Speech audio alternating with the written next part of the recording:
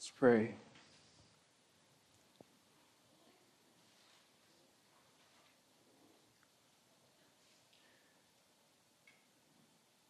Holy, holy, holy. Father, we sang those words. We want to behold our God, and you are holy. You are holy. You are holy. Your glory is matchless. You are majestic. You sit enthroned above the cherubim. You are high and lifted up above the world, above the heavens. The heavens are your throne. The earth is your footstool. And what are we? What is man that you are mindful of us?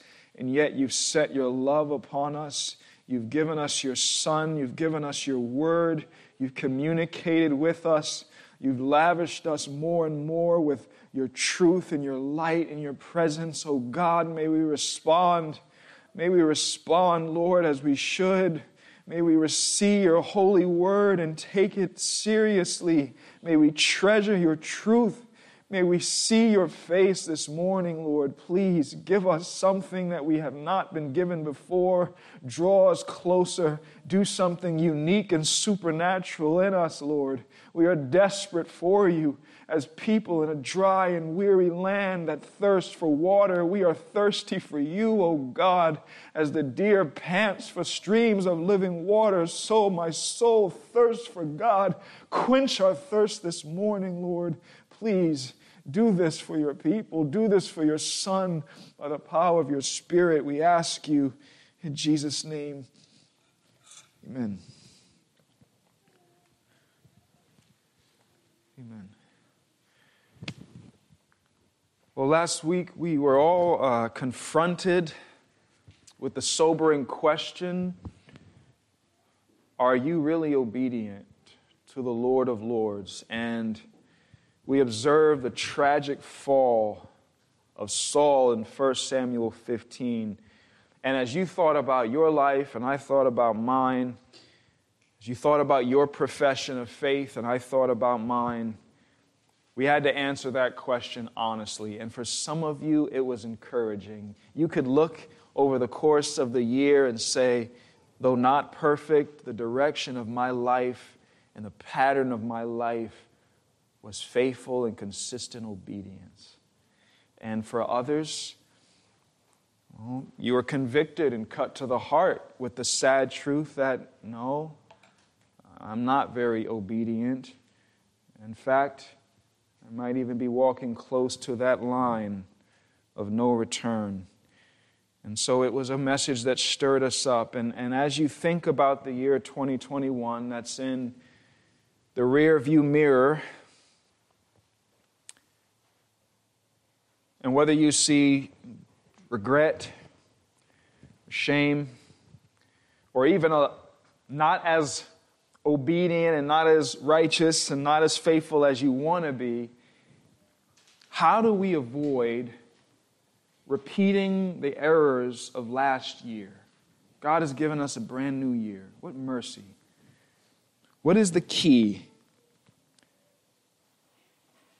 I mean, do you realize that it's not unlikely that this will be the last year for some of us? That's not an impossibility.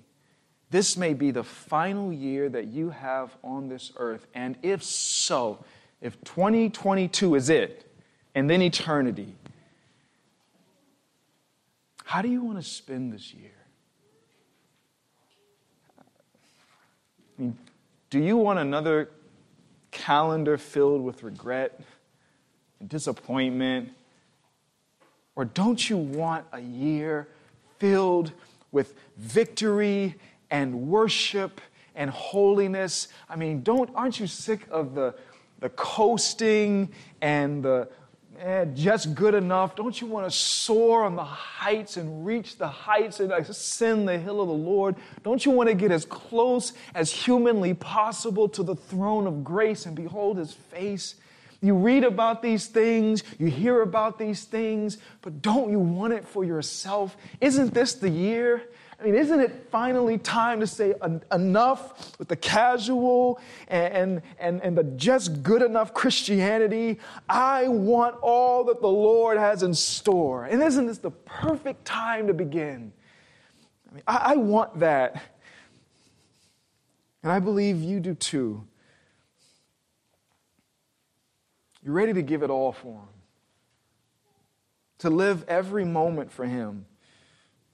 We were talking about New Year's resolutions, and there is a reality, again, nothing wrong with it, but there's a reality that people start them, and then what happens? It falls off. And I wanted to know why. Why don't people continue? And what is it that makes people continue? And I found a common reality. The people who continue have been convinced of something. They have been impacted by the weightiness of something so much so that they say, I will never go back to that.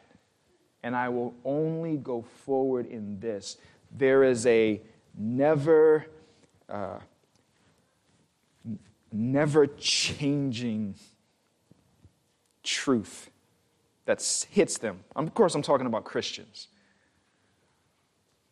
So before we dive into where we're going to look at, I want to give you some glorious truth so that we don't just have an emotional response to things, but that we would be utterly convinced and gloriously changed because of the truth of some things. So I want to give you three truths as a foundation, as a launch pad, as a trampoline to bring us upward. Ephesians 3:20.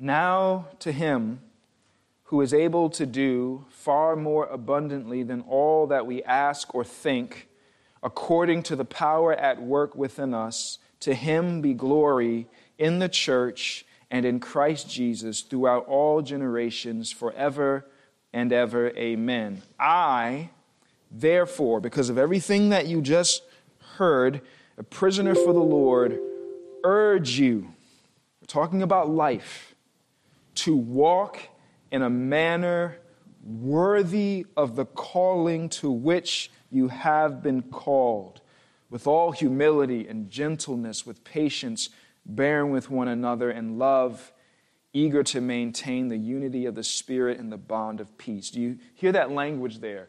A manner worthy of what? The calling with which you've been called. What does that mean?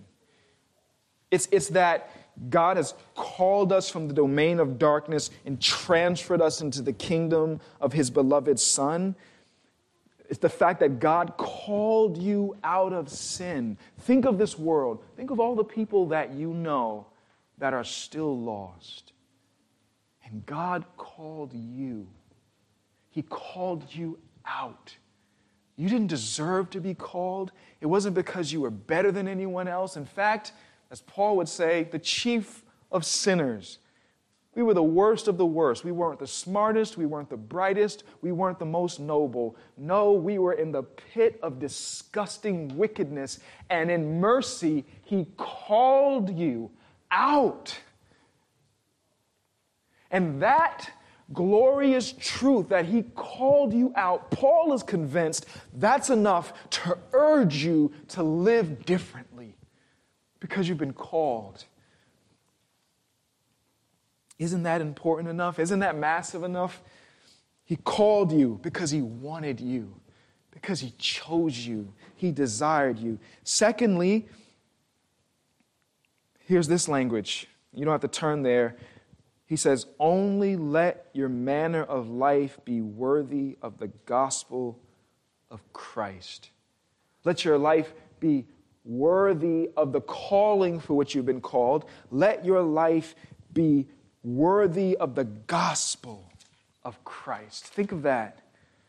I'm trying to convince you to resolve to spend this year, and myself too, differently than you've spent any other year. And in order to do that, we need something solid to stand on, something impressive to behold. For when we get weak and tempted to go back, we will say, no, I've been called. And that's something that should change the way I live. And he says to walk in a manner worthy of the gospel of Christ. Did you spend last year letting your manner of life proclaim the value of the gospel of Christ? And what makes the gospel gospel? What makes the good news good news? Is it not that God has given to us His Son? Isn't that the whole thing? He who did not, what? Spare His own Son. But what did He do? He gave Him up for us all. So God has given us His Son, and He crushed His Son. He poured out His wrath on His Son. His Son was born in a body next to piles of manure and animals, so that you could know God and be forgiven, so that you could know grace and mercy, so that you could be born again. The gospel of Christ, the good news, all that Jesus went through, all that Jesus did, all that He suffered, the shame, the spit dripping from His face, all of it for you. Paul was convinced that that truth, the gospel of Christ, was enough to urge you and I to walk in a manner worthy of that.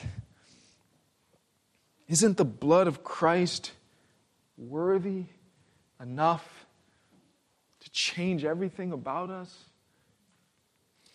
And then lastly, and perhaps I think most convincing, comes from Colossians 1:9, and says, and so from the day we heard, we have not ceased to pray for you, asking that you may be filled with the knowledge of His will in all spiritual wisdom and understanding. And here it is. So as to walk in a manner worthy of the Lord, fully pleasing to Him. You see, this isn't, the first was the calling. God called you. That's what He did. The gospel of Christ. Again, this is what God has done. But here in Colossians, he says, not what God has done, but just who He is. Walk in a manner worthy of the Lord, His attributes, who He is. Live in a way that displays how valuable God is to you.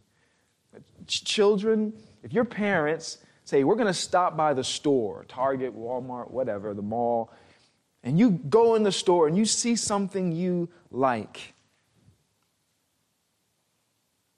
how do you know how much it costs? If you see a bike that you want, how do you know how much it is?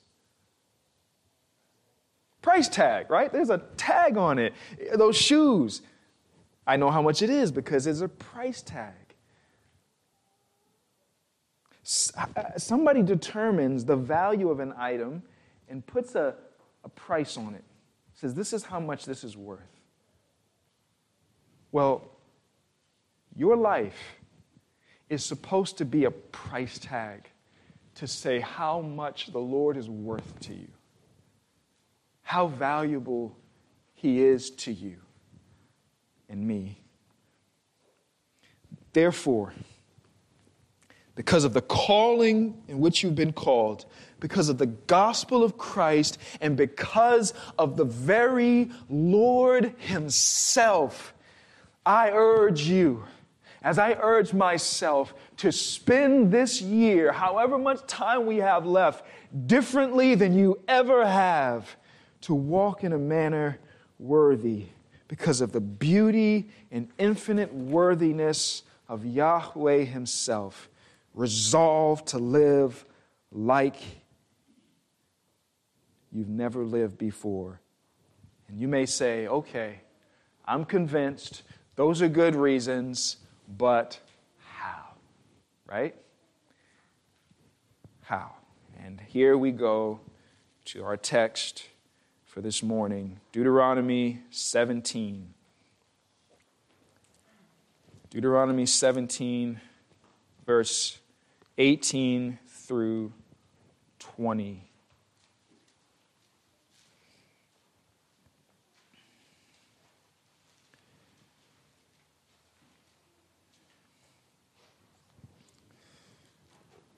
And when he sits on the throne of his kingdom, he shall write for himself in a book a copy of the law approved by the Levitical priests, and it shall be with him. And he shall read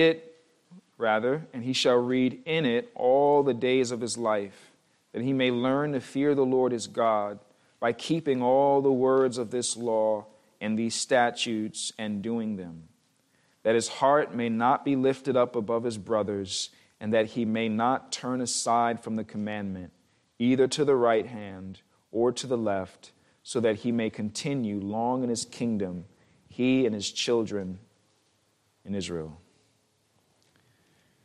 The context of this passage is really amazing.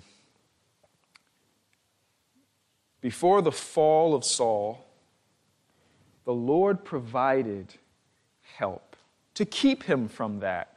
The context of what you just read is instruction for the king so that he would not fall away, so that he wouldn't end up like Saul did, or even like Solomon did. These were instructions to keep the king of Israel close to the Lord, humble, wise, and holy. And within these verses is the key to your own sanctification as well. What did Isaiah 9 say about Christ? What shall he be called? Wonderful what? Counselor. And within these verses are held the divine counsel of the wonderful Son of God himself. Again, the context was for the kings, but the truth is for us all. As the scripture says, 2 Timothy 3, all scripture is breathed out by God and profitable for teaching, for reproof, for correction, for training in righteousness, that the man of God may be complete, equipped for every good work. So if you were, I'm sure you were, as you were paying attention to this section, the thing that is jumping out at you is the importance of the Word of God, called the law of God, the statutes, commandments. All that just means the Bible. It means the Word. And that's the focus here. And I'm giving you my intention. I want to stir you up to be in your Bibles like you've never been before. And I believe, I'm utterly convinced that this is the key, or at least one of the keys, to helping you to walk in a manner worthy of your calling, the gospel of Christ, and the Lord himself. Destruction is all around us, but I believe that this passage gives us detours to prevent destruction, and that is what I've called this message, the detours to prevent destruction. We're going to look at these glorious truths, that the Bible must be personally known. The Bible must be habitually read. The Bible must be fearfully obeyed, and the Bible will produce glorious wonders. The first detour, the Bible must be personally known. Look at verse 18. And when he sits on the throne of his kingdom, he shall write for himself in a book a copy of this law approved by the Levitical priests, and it shall be with him. Now, this is amazing. And today, all of us have our own copy of the Bible. In fact, Most of you probably have multiple copies. Maybe you even have on your phone different languages, different translations. There are children's Bibles. There are study Bibles, parallel Bibles. I have a Bible that my mother gave me that has 4 different translations all in one. It's amazing how many Bibles we have. John MacArthur said in his house, he has a Bible in every room because he never wants the Word of God to be out of reach. It's great. But with all the Bibles around us, we can forget the way things used to be. Why did the king need to make his own personal copy of the Word of God? And that is what he is instructed to do. He is to make a copy of the law, which is the first 5 books, right? He's to make a copy of the Word of God for himself by hand, because there were no copies of the Bible at that time. If you wanted to read the Bible, if you wanted to know what the Word of God said, you know what you had to do? We get actually a narrative of this from the life of Jesus. Here's Luke 4:16. He came to Nazareth, where he had been brought up, and as was his custom, he went to the synagogue on the Sabbath day. He stood up to read, and the scroll of the prophet Isaiah was given to him. He unrolled the scroll, found the place where it was written, "The Spirit of the Lord is upon me, because he has anointed me to proclaim good news to the poor. He has sent me to proclaim liberty to the captives and recovering of sight to the blind, to set at liberty those who are oppressed, to proclaim the year of the Lord's favor." And notice what he did. He rolled up the scroll, gave it back to the attendant, and sat down. There were scrolls of the Bible that were preserved in a synagogue or in the temple. So if you wanted to read, you had to go to these places, and if you fit a certain category, you could actually hold them, unscroll them, read them, but you had to give them back. The king was commanded to make his own copy for himself. That's what it says, for himself, right? You see that? He shall write for himself. This was for him. And notice the location of this activity as he does what? Sits on his throne. The throne, the place where he would feel the most important. The place where the very height of his power, when he's surrounded by all his wealth, here are attendants, people bowing, generals ready, hand and foot to do his bidding. Here is where pride can come in. But it's also where the weight of the throne could be upon him. Remember Solomon's statements in 1 Kings 3. "And now, O Lord my God, you have made your servant king in place of David my father. Although I am but a little child, I do not know how to go out or come in. And your servant is in the midst of your people whom you have chosen, a great people, too many to be numbered or counted for multitude. Give your servant, therefore, an understanding mind to govern your people, that I may discern between good and evil. For who is able to govern this, your great people?" You see that? The throne could be the place where you feel the most important, the most powerful, the most, I'm up there. Or it could be the place where you feel the weakest, where you feel the most underweight, under pressure. I don't know what to do, Lord. I don't know what to say, how to handle this. There's so much responsibility upon me, and I don't know what to do. I don't want to fail. So whether at the height of your pride or the depths of your weakness, the remedy is the same. He needed to write his own copy of the Bible. But why? I mean, can you see the instruction for your own soul? Isn't it true that you can become distracted by all the glitz and glamour of this world and start to think more highly of yourself than you ought to? Isn't it true that you can get distracted by life and the pursuit of excellence? And men, we get caught up striving for greatness. And sisters, you struggle with the desire for self-importance and you feel it inside. And we forget that the world is passing away. You forget that everything that you see is going to burn. And the Word of God, going deep into it, brings us back to reality. Have you ever thought about something and you were so angry about it and then you try to remember, why was I angry? And you don't remember? That's signs that we get distracted with this world and this stuff and lose sight of the world to come. We think it's so important, so meaningful in the moment because we lose sight of eternal perspective. He was to do it as he sat on his throne. Pride can creep in. But the truth is that you also feel weak, don't you?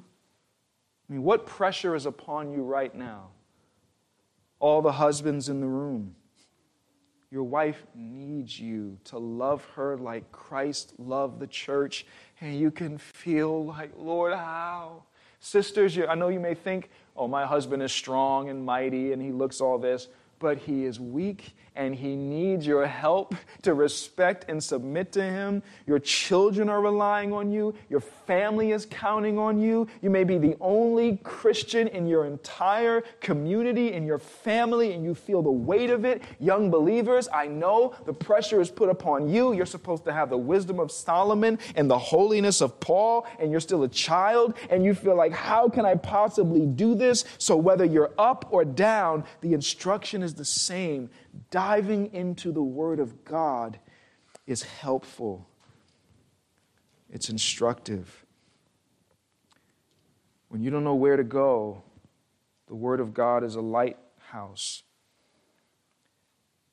But again, he's copying it. What is the application there? Well, notice he was not told to have a scribe do this for him. There were scribes all around. He didn't say assign a scribe. He was supposed to write it out. Why not just use the copy that's already made? Why did he need to do this, and what can we learn from this? Well, think about what would have happened by him consistently, word for word, line for line, verse for verse, copying this. What would that produce in him? There is a growing trend in our world that has never happened before. People are getting richer quicker than ever. One TikTok video and they're millionaires almost literally overnight. One YouTube short and they're literally becoming millionaires, multimillionaires overnight. And if you watch these people who go from rags to riches over a short period of time, you see their spending habits. They're buying $100,000 watches and $1 million homes, and they're just burning through their money like that. Why? Because they didn't really work for it. Contrast that to the mom and pop, right, business that saved every penny and sweat and blood, and they worked their fingers to the bone, and they went up against all these difficulties and these hardships, and little by little, through wisdom and counsel and prayer and suffering, they built up their income to where now they are prosperous. And how do they spend money? They're not buying $300,000 watches. No, they're buying things like real estate to leave it to their children's children. Why? Because through hard work, you appreciate things much differently than when you're just given something. And the same is true. When this king had to do the hard work of writing out the Bible, he was forced to memorize it, to meditate upon it, to think upon it. And the instruction here for you and I is the hard work with the Bible. Are you doing any kind of actual hard work when it comes to the Word of God? Do you memorize Scripture? Do you meditate upon Scripture? Do you think upon it? Do you ever pick up a commentary or a Bible dictionary to better understand it? If you desire to do any of these things, it takes work. To copy the Word of God by hand takes work. He had to do it without a computer. There was no electricity. He had to do it without whiteout. Imagine the time and effort he put into this. Do you ever give this kind of dedication to the Word of God?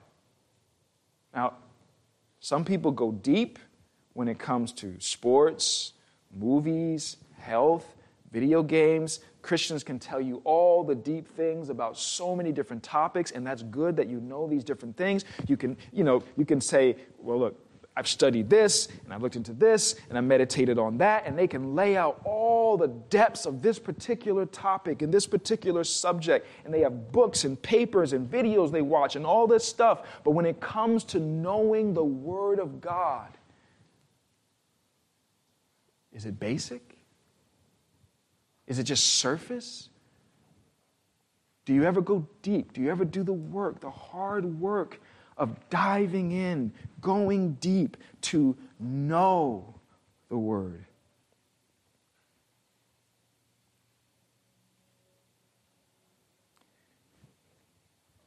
Or do you only take the easy way?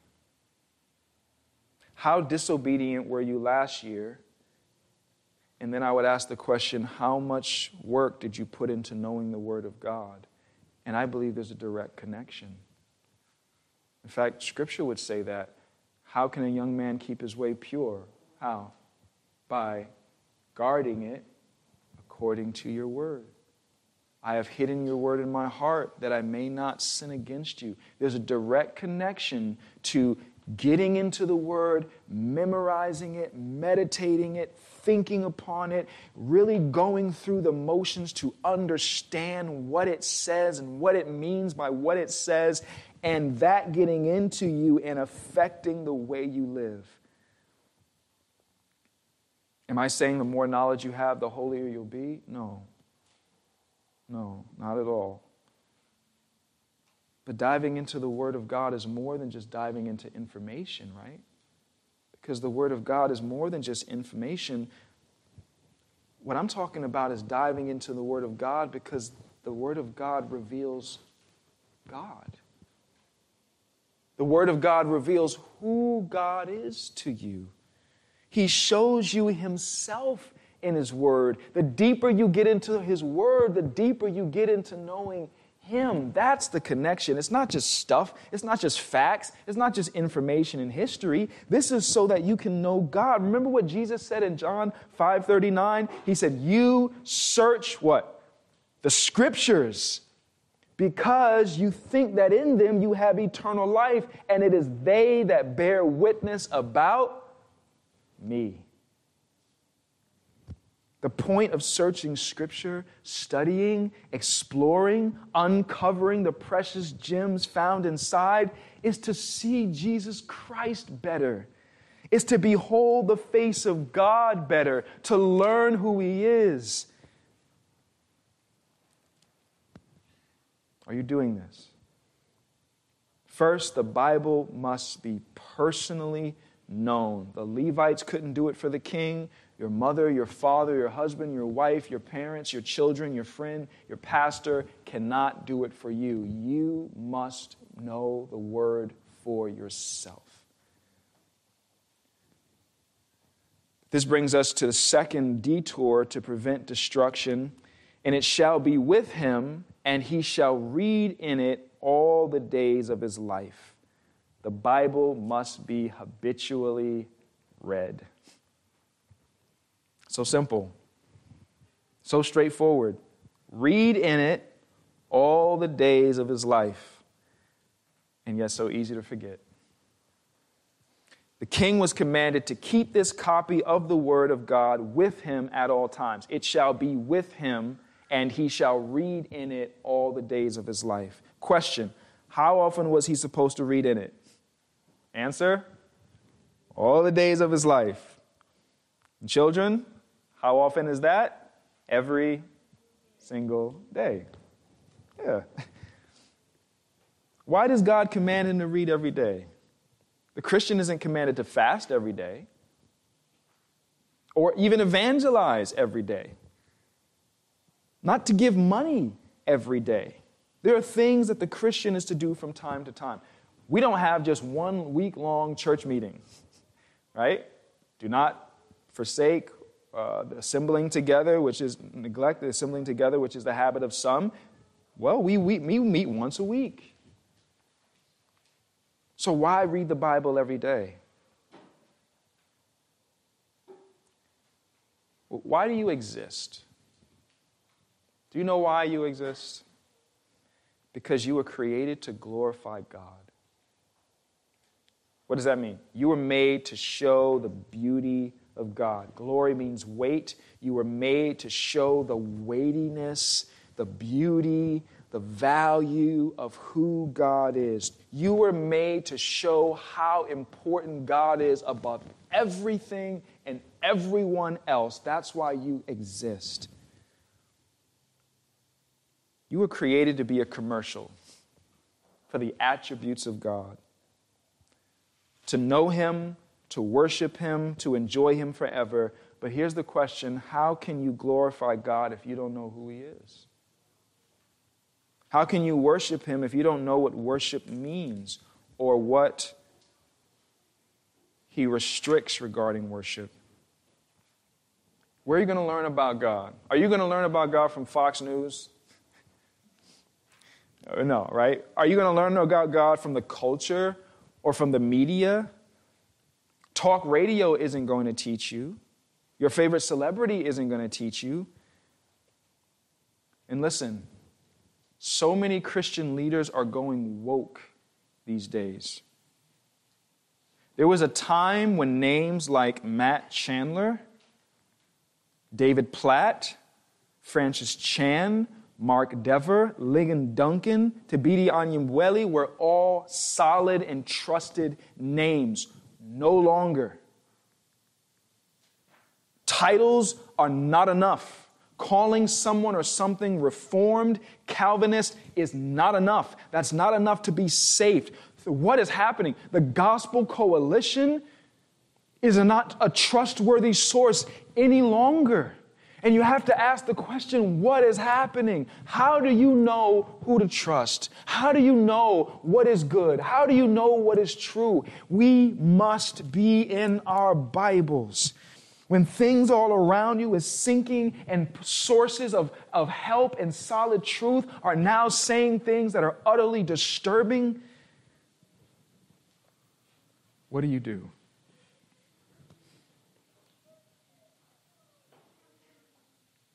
You cannot rely on any man to do that for you. You cannot rely on me to do that for you. You cannot rely on any man. You must know the Word of God for yourself to discern between truth and error, between right and wrong, between what God loves and what God hates.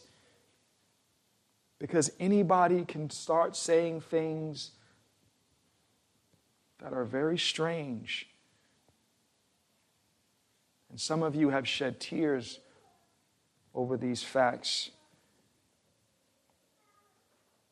Why does God want you to read the Bible every day? So that you can know the truth, so that you can know Him better, so that you can glorify Him.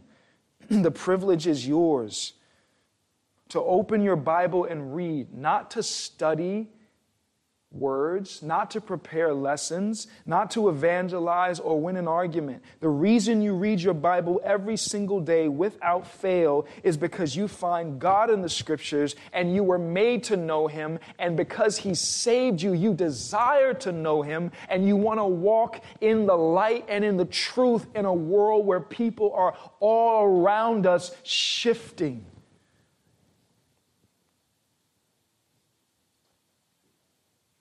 Do you want to know the God who made you? Read your Bible. Do you want to walk before Him carefully? Read your Bible.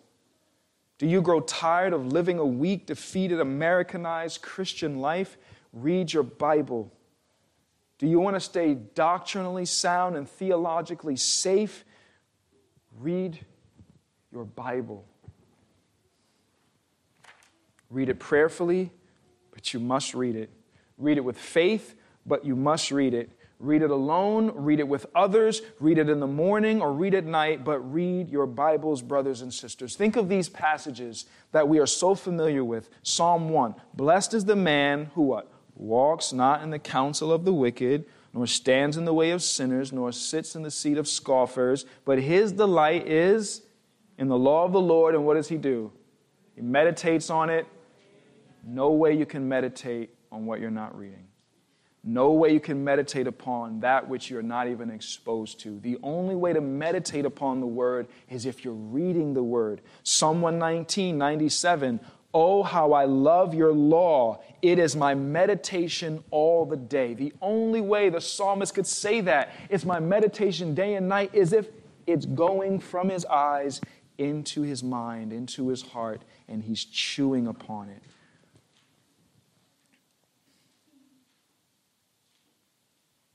Think of the manna. Exodus 16. Remember what happened, right? The Lord in his kindness, he was feeding the people manna, and they were given instructions. Exodus 16:16, this is what the Lord has commanded. Gather of it, each one of you, as much as he can eat. You shall each take an omer, according to the number of the persons that each of you has in his tent. And the people of Israel did so. They gathered some more, some less. And when they measured it with an omer, whoever gathered much had nothing left over. Whoever gathered little had no lack. Each of them gathered as much as he could eat. And Moses said to them, let no one leave any of it over till the morning. So don't try to save from yesterday for tomorrow. But they did not listen to Moses. Some left part of it till the morning, and it bred worms and stank. And Moses was angry with them. Morning by morning they gathered it, each as much as he could eat. What is the instruction for us with the manna? That is how we are supposed to be treating the Word of God. Morning by morning, day by day. Children, are any of you hungry right now? Show of hands, how many are hungry? So some of your parents actually bring snacks. People are kind enough to bring cakes and things. Why? Because it's a long day. But imagine if you told your father, your mother, Mommy, Daddy, I'm hungry. And they said, you ate last week. Yeah, you'd be like, with all respect, I need to eat every day. And not just once a day. Would any of you be satisfied to eat once a day? We got one taker. All right, remember that, parents. No, at least 3 times a day. In the film, Lord of the Rings, one of my favorite movies, series, there's a conversation between Aragorn and Merry. I love this. They're on their quest, and they want to stop to eat. And Aragorn says, gentlemen, we do not stop till nightfall. And Pippin says, what about breakfast? And Aragorn says, you already had it. And of course, the famous verse, what does he say? We've had one, yes, but what about second breakfast? Aragorn turns and walks away. Merry says, I don't think he knows about second breakfast, Pip. Pippin, what about elevensies? Luncheon, afternoon tea, dinner, supper. He knows about them, doesn't he? Merry, I wouldn't count on it. Oh, that we would be like these hobbits. That it wouldn't be this thing of, you read your Bible today, right? Oh yeah, I've already eaten. I've already had my biblical breakfast. What about second breakfast? They loved food and weren't satisfied with one meal a day, that we would love God more than they love food, and we would not be content with a little nibble here and then I never touch it again until the next day, that it wouldn't be this obligation, oh, I have to read my Bible. No, I get to behold God. I get to see Him and hear Him. I get to know Him better and deeper. A hunger and a thirst for righteousness, a desire to see His face, that we would long for second breakfast. That you would think of the body of Christ and the need to be filled with the Word so that you could help feed others. This is a good time to be like the leech. The leech has 2 daughters crying what? Give, give, because they're never satisfied. This is a good time to be like the leech. Oh, I just want to eat more and more and more. And listen, I know we're busy. I know time is so limited. But look at the kindness of God. There are audio Bibles. You can listen to it. There are scripture songs. Our sister writes some of them. You can sing the Bible. There are actually Bible movies, like the Gospel of John, the Gospel of Matthew, where the whole film is just the Bible being acted out verse by verse. You can watch the Bible. You can listen to the Bible. You can sing the Bible. You can watch the Bible. You can read the Bible. We really have no excuse. Read it every day, not out of an obligation, but out of a joyous privilege to hear the voice and heart of the God who made you. What excuse do we have? And that's to say nothing of the history of blood that has been shed so that you and I can actually have a copy of the Bible. That's to say nothing of these tribes that have one book of the Bible that they share as a village, and they each take turns doing exactly what the king was commanded to do, copying it out. And they say, okay, I'm done with my page. Now it's your turn. And they copy it. Now it's your turn. And they hold it tight, and they've read it until it's falling apart in their hands, and they memorize it because it's so precious to them. I sent a video sometime, maybe a couple of years ago, from China.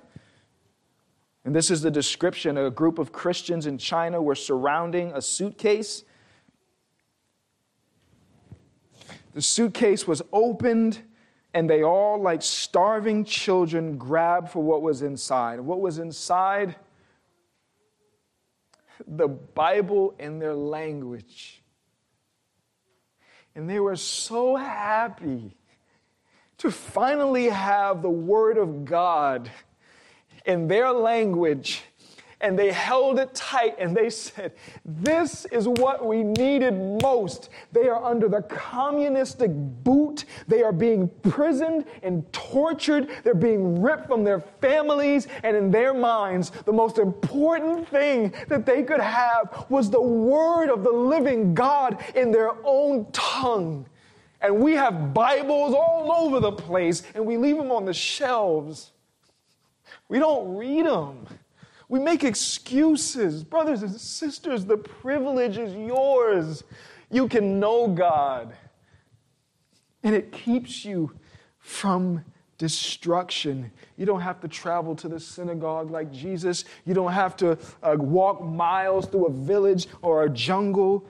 No, you don't even have to walk across the room. All you have to do is turn on your phone.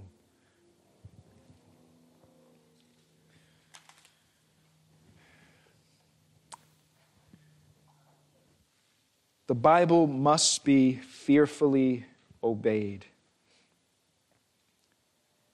And it shall be with him, and he shall read in it all the days of his life, that he may learn to fear the Lord his God, by keeping all the words of this law and these statutes and doing them. It's great to study the Bible. Even if you produced Bibles, do you know who the number one producer of Bibles is? HarperCollins Publishing. They own Thomas Nelson. They own Zondervan. They make a living making Bibles, and yet that is an ungodly, lost, unregenerate company. It's not enough to just make Bibles. It's not even enough to read Bibles. You search the scriptures. If we're not obeying what we're reading, if we're not doing what he said, what did Jesus say? Why do you call me Lord, Lord, and not do what I say? It's not enough to know the word if we don't do what we know. This is not perfectionism. This is not legalism. Not at all. This is Christianity. This is what God produces in us.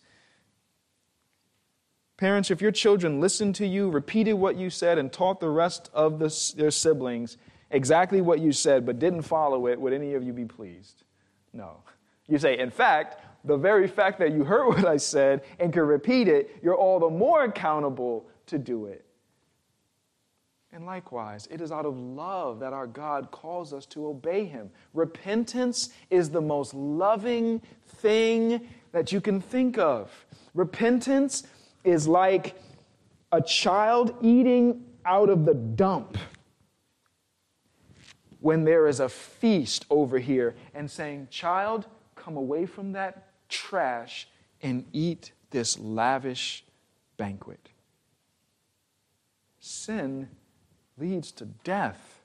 Sin leads to destruction. Repentance is calling you away from that which leads to destruction to that which brings eternal joy, to that which draws you closer to the lover of your soul, to that which brightens your eyes and fills your heart with joy and meaning and purpose. It is love to turn and follow. The Bible must be fearfully obeyed. Isaiah 66, verse 1 and 2 says this, "Thus says the Lord, heaven is my throne, and earth is my footstool. What is the house that you would build for me? And what is the place of my rest? All these things my hand has made, and so all these things came to be, declares the Lord. But this is the one to whom I will look, he who is humble and contrite in spirit, and trembles at my word." Do you understand what that's saying? The heavens and the earth are filled with amazing beauty. You ever just look at a thunderstorm? It's fantastic, isn't it? Stood before an enormous mountain. Jason was telling me just the other night, that he would sit on the beach in Corpus looking at the ocean and the fact that God set the limitations of it and just worship God. Look at this, the ocean. Wow. Or you look through a telescope and you see the stars and you see asteroids and meteorites, or you look through a microscope and you see the germs and cells and bacteria moving. The brilliant mind of God and all that he's made truly is worthy to worship him for. And it's impressive and it's amazing. But you see what this is saying? What is most impressive to God, if you will, what stands out to him is not the stars, it's not the planets, it's not the oceans or the blizzards, it's not animals or dinosaurs or cells. No, it's the man or woman or child that trembles at his word.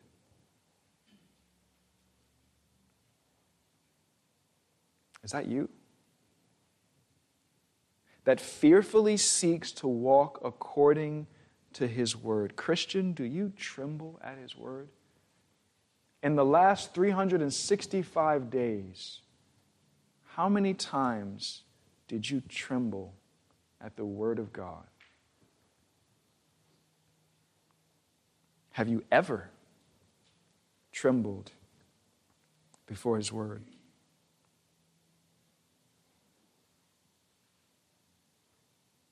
He deserves to be obeyed.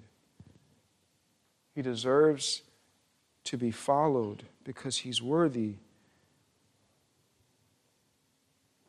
And to study the word and read it daily is so that you will walk in the fear of the Lord. Do you speak carefully because he's listening? Do you walk carefully because he's watching? Do you read the Bible and study the Bible to show yourself approved because you don't want to sin against him? Because you want to honor him? Because you want to love him? That he may learn to fear the Lord his God. That's the whole purpose of all this reading and all this studying, that you may learn to fear the Lord. How? How do you fear the Lord? Well, you tremble, but what does that trembling mean? It's not just walking around constantly shaking as though you have some type of illness. No, that trembling, that fear is obedience. Fear the Lord his God. How? By keeping all the words of this law and these statutes and doing them. What does the fear of the Lord look like? Psalm 19:9, the fear of the Lord is clean, enduring forever. What is that talking about? The word. Psalm 34:11, come, O children, listen to me. I will teach you the fear of the Lord. What man is there who desires life and loves many days, that he may see good? Keep your tongue from evil. Notice how it's obedience. I'm going to teach you the fear of the Lord. Keep your tongue from evil and your lips from speaking deceit. Turn away from evil and do good. Seek peace and pursue it. The eyes of the Lord are toward the righteous, and his ears toward their cry. The face of the Lord is against those who do evil, to cut off the memory of them from the earth. Psalm 110:10. The fear of the Lord is the beginning of wisdom. All those who practice it have a good understanding. His praise endures forever. You can do this study. The fear of the Lord is directly connected to walking in obedience to the Lord. That's why Romans 3 says, there is no fear of God in their eyes. Because they don't walk in the obedience of the Lord. They don't fear him, because if they feared him, they would respect him. They would honor him, and they don't. The fear of the Lord is knowing who God is. And how do you know who God is? You read the word. And out of the terror of falling into his hands, it's a fearful thing to fall into the hands of the living God. So we stay far away from those things that bring his wrath. You run very close to the cross of Christ, to the throne of grace, to the path of righteousness, the narrow path that leads to life, where there are few on it and it's hard. You stay away from that way. You draw closer to him. You turn your eyes upon Jesus and look into his wonderful face. That is the fear of the Lord. That is the fear of the Lord. Do you fear the Lord? Are you reading his word and obeying what you read because of the grace of God to you? Because of the cross of Christ? Again, this isn't trying to be justified by works. This isn't checking a list of do's and don'ts. No, this is because Jesus Christ died for your sins. It's because Jesus Christ, the glory of God, was crushed for you. Because you were forgiven by his blood, because you've been chosen, because you've been adopted, because you've been redeemed, because you've been filled with the Spirit, because you have been given gifts, because you are loved and adored and welcomed, and because of all of this truth, you've been called the gospel of Christ, the very person of God. Therefore, we go forward by the mercies of God that we have been shown. We walk in the fear of the Lord by obeying him, because we are convinced he is worthy.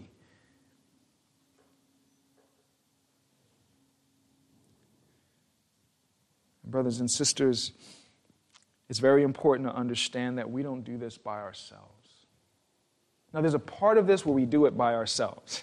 You and I are responsible for our own soul before God. But the way that the Bible talks about the church is that this is a body.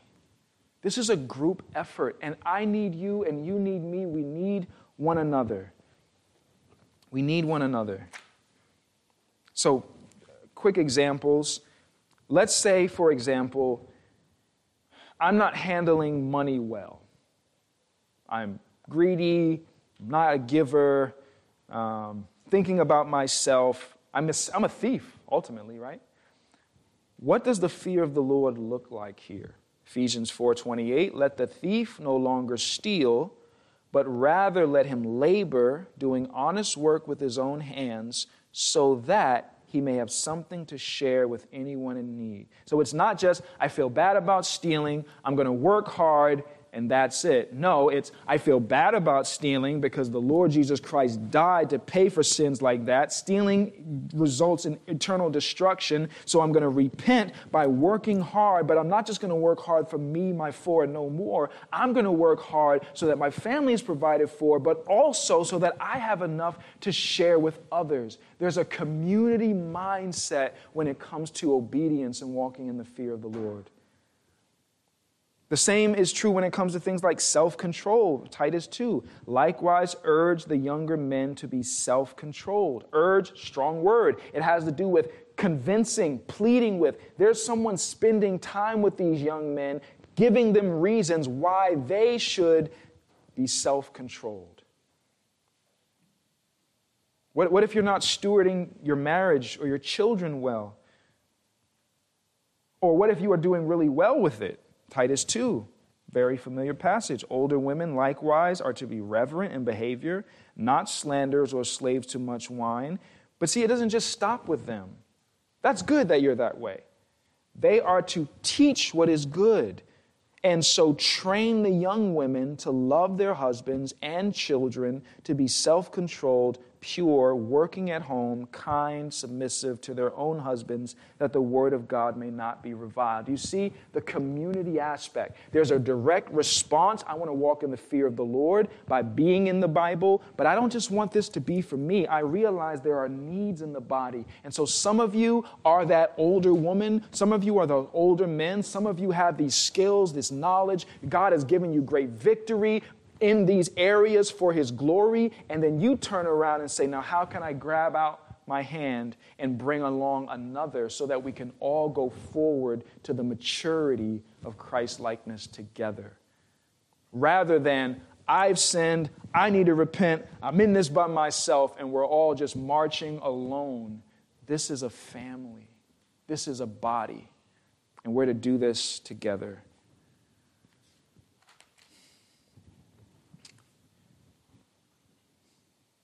And lastly, the Bible will produce glorious wonders, and I've kind of got ahead of myself, but I'll just read this, and it really is amazing. Verse 18, when he sits on the throne of his kingdom, he shall write for himself in a book a copy of this law, approved by the Levitical priests, and it shall be with him. And he shall read in it all the days of his life, that he may learn to fear the Lord his God by keeping all the words of this law and these statutes, and by doing them, and here's the result, that his heart may not be lifted up above his brothers. So there's humility. How does that happen? Because when you read the Word of God and really study it, what do you see? You see who God is. Who else do you see? You see who you are. And when you see who God is and his beauty, his perfection, his wisdom, his patience, his kindness, the glory of God. And then you see yourself and you say, whoa, the Bible talks about me, that I am weak and I am frail and I am but a vapor and I am in constant need of mercy and in constant need of grace and I am so fragile. How could I dare look down upon another? When God is so great and I am so low, who am I to stand above? This was the king who sits on the throne. How much more should you and I, as sons and daughters of the King, not look down upon one another? That humility of heart only comes from being in the Bible regularly. And that he may not turn aside from the commandment. This is another benefit. Not only do you see God, you see yourself and you walk in humility, but you see Christ. And according to 2 Corinthians 3:15, this is glorious. What happens when you behold Christ? 2 Corinthians 3:15 through 18, yes, to this day, whenever Moses is read, a veil lies over their hearts. But when one turns to the Lord, the veil is removed. Now the Lord is the Spirit, and where the Spirit of the Lord is, there is freedom. And we all, with unveiled face, beholding the glory of the Lord, are being transformed into the same image from one degree of glory to another. For this comes from the Lord, who is the Spirit. when you spend time gazing upon Christ, gazing upon the face of God, being helped by the Spirit of God in the Word, what happens to you? You are transformed. You begin to look like who you spend time with. Doesn't the Scripture say, bad company does what to good character? So then is it not true that good company helps? And there is no better company to keep than the Lord of Lords himself. Spend time in his word. Gaze upon Christ and watch yourself change. Watch yourself become more and more like Jesus. It should be said, and I'll end with this, it should be said, everybody will know that you haven't been in your Bible because you're different. And everyone should tell when you've been in your Bible because you're different. So for this year, brothers and sisters, on top of everything else that you're seeking to do for the Lord as a church, may we be people of the Word. May we study it. May we keep it. May we read it. May we obey it. May we pray it. May we sing it. May we cling to it. May we apply it. And may we help one another as we go forward for the sake of Jesus. Father, thank you so much that you've given us your holy word. Thank you that you have written to us. You've communicated with us. And would you please forgive us for how we have not treasured your word as it deserves to be treasured. Heaven and earth will pass away, but your word is forever. Help us, Lord, to really see the value of your holy scripture. In Jesus' name, amen.